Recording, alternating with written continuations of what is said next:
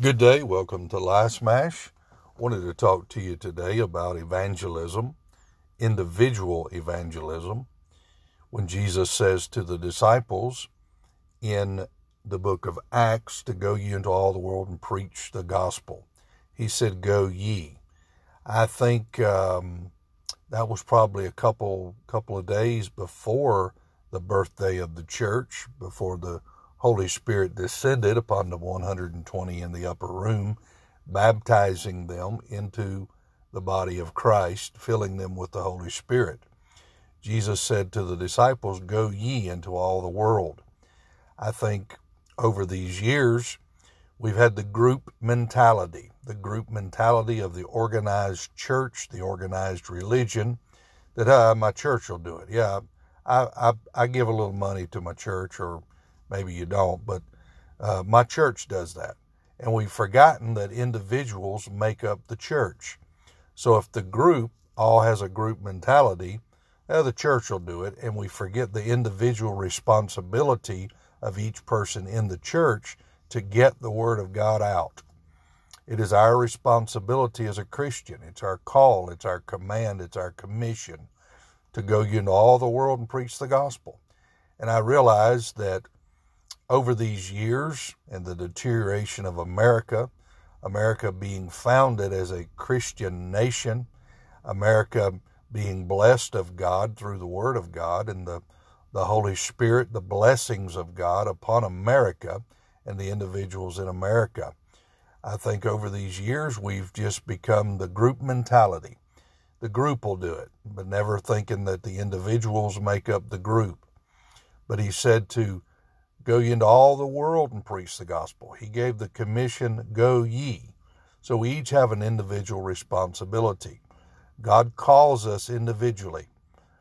Whatever place you're at, whatever job you do, whatever your community is, and I don't really like that word community, but I use it, your neighborhood, just be like Christ. And I know that most of us have a fear of sharing the Word of God. Most of us, I don't know if it's because we have a fear of being alienated, a fear of being persecuted, a fear of being disliked, a fear of not being accepted, being branded as a crazy person. And believe me, the devil takes crazy people and they spout off scriptures and Jesus is coming and makes the rest of the community, as far as believers, frowned upon whenever we do speak of the Word of God. But we cannot let that deteriorate us. As a Christian, as a saved, born-again believer, it is our commission, it is our command to share the Word of God. He said, "Be witnesses." He told them in Jerusalem, which is home, in Judea and Samaria and the uttermost parts of the earth. Jerusalem is their home. That's where they were. We need to start in our home, evangelizing our family. And I know the Bible says that no prophet is accepted in his own country. It's more difficult to share the Word of God and witness to your family than others, but we need to begin at home.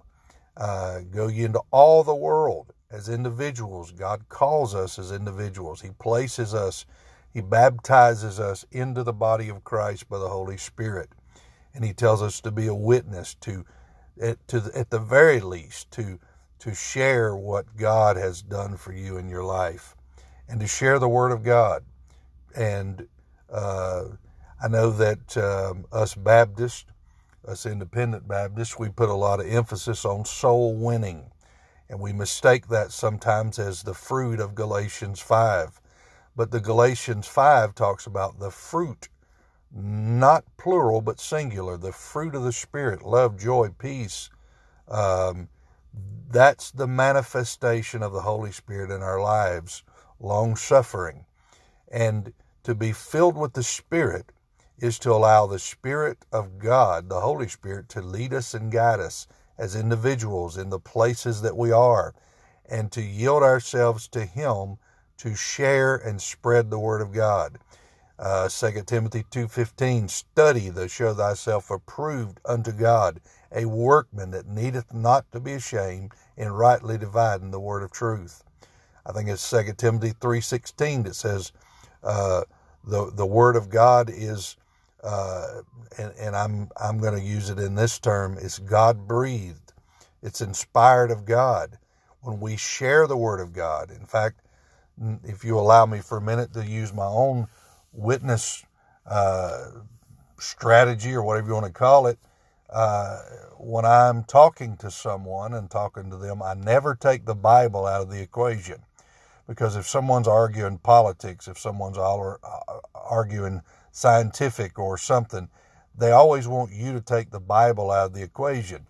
But if you take the Bible, the Word of God, out of the equation, then you've just removed the God-breathed, inspired, infallible inerrancy, and where the Holy Spirit works through the Word of God. The Bible says the Word of God will not return void. Don't try to argue with someone. Don't argue, period. But don't try to debate someone on an intellectual level of your own merit or your own intellect, because you'll lose that argument. The Word of God is the power, whenever you witness to someone, to share the Word of God. God, through the Holy Spirit and the Word of God, the water and the Spirit, is the agent that works on people's heart and changes people. And in our day that we live, in our community, in our home, in our workplace, it is increasingly difficult with all of the restrictions and all of the pressures and stresses. And most of the time I realize we're either in one of the camps of embarrassment or don't want to be alienated, but we need to share the Word of God. As individuals, we can reach places that your church group, as individuals, you can reach places, but your church as a group, the funds aren't there, the resources, and most churches don't even meet anymore. But as individuals, we are the church. We make up the church. In fact, I will confess this. For many, many years as a pastor, I used to say, the church is, God's holy ground. Well, I've come to realize that the body of Christ, the individuals, when 2 or 3 are gathered in His name, there is He in the midst. As an individual, the Holy Spirit within us, He is, He's in our temple, and He told us 2 or 3 to gather. In fact, Hebrews 10:25, the assembling of ourselves together in the manner of some is.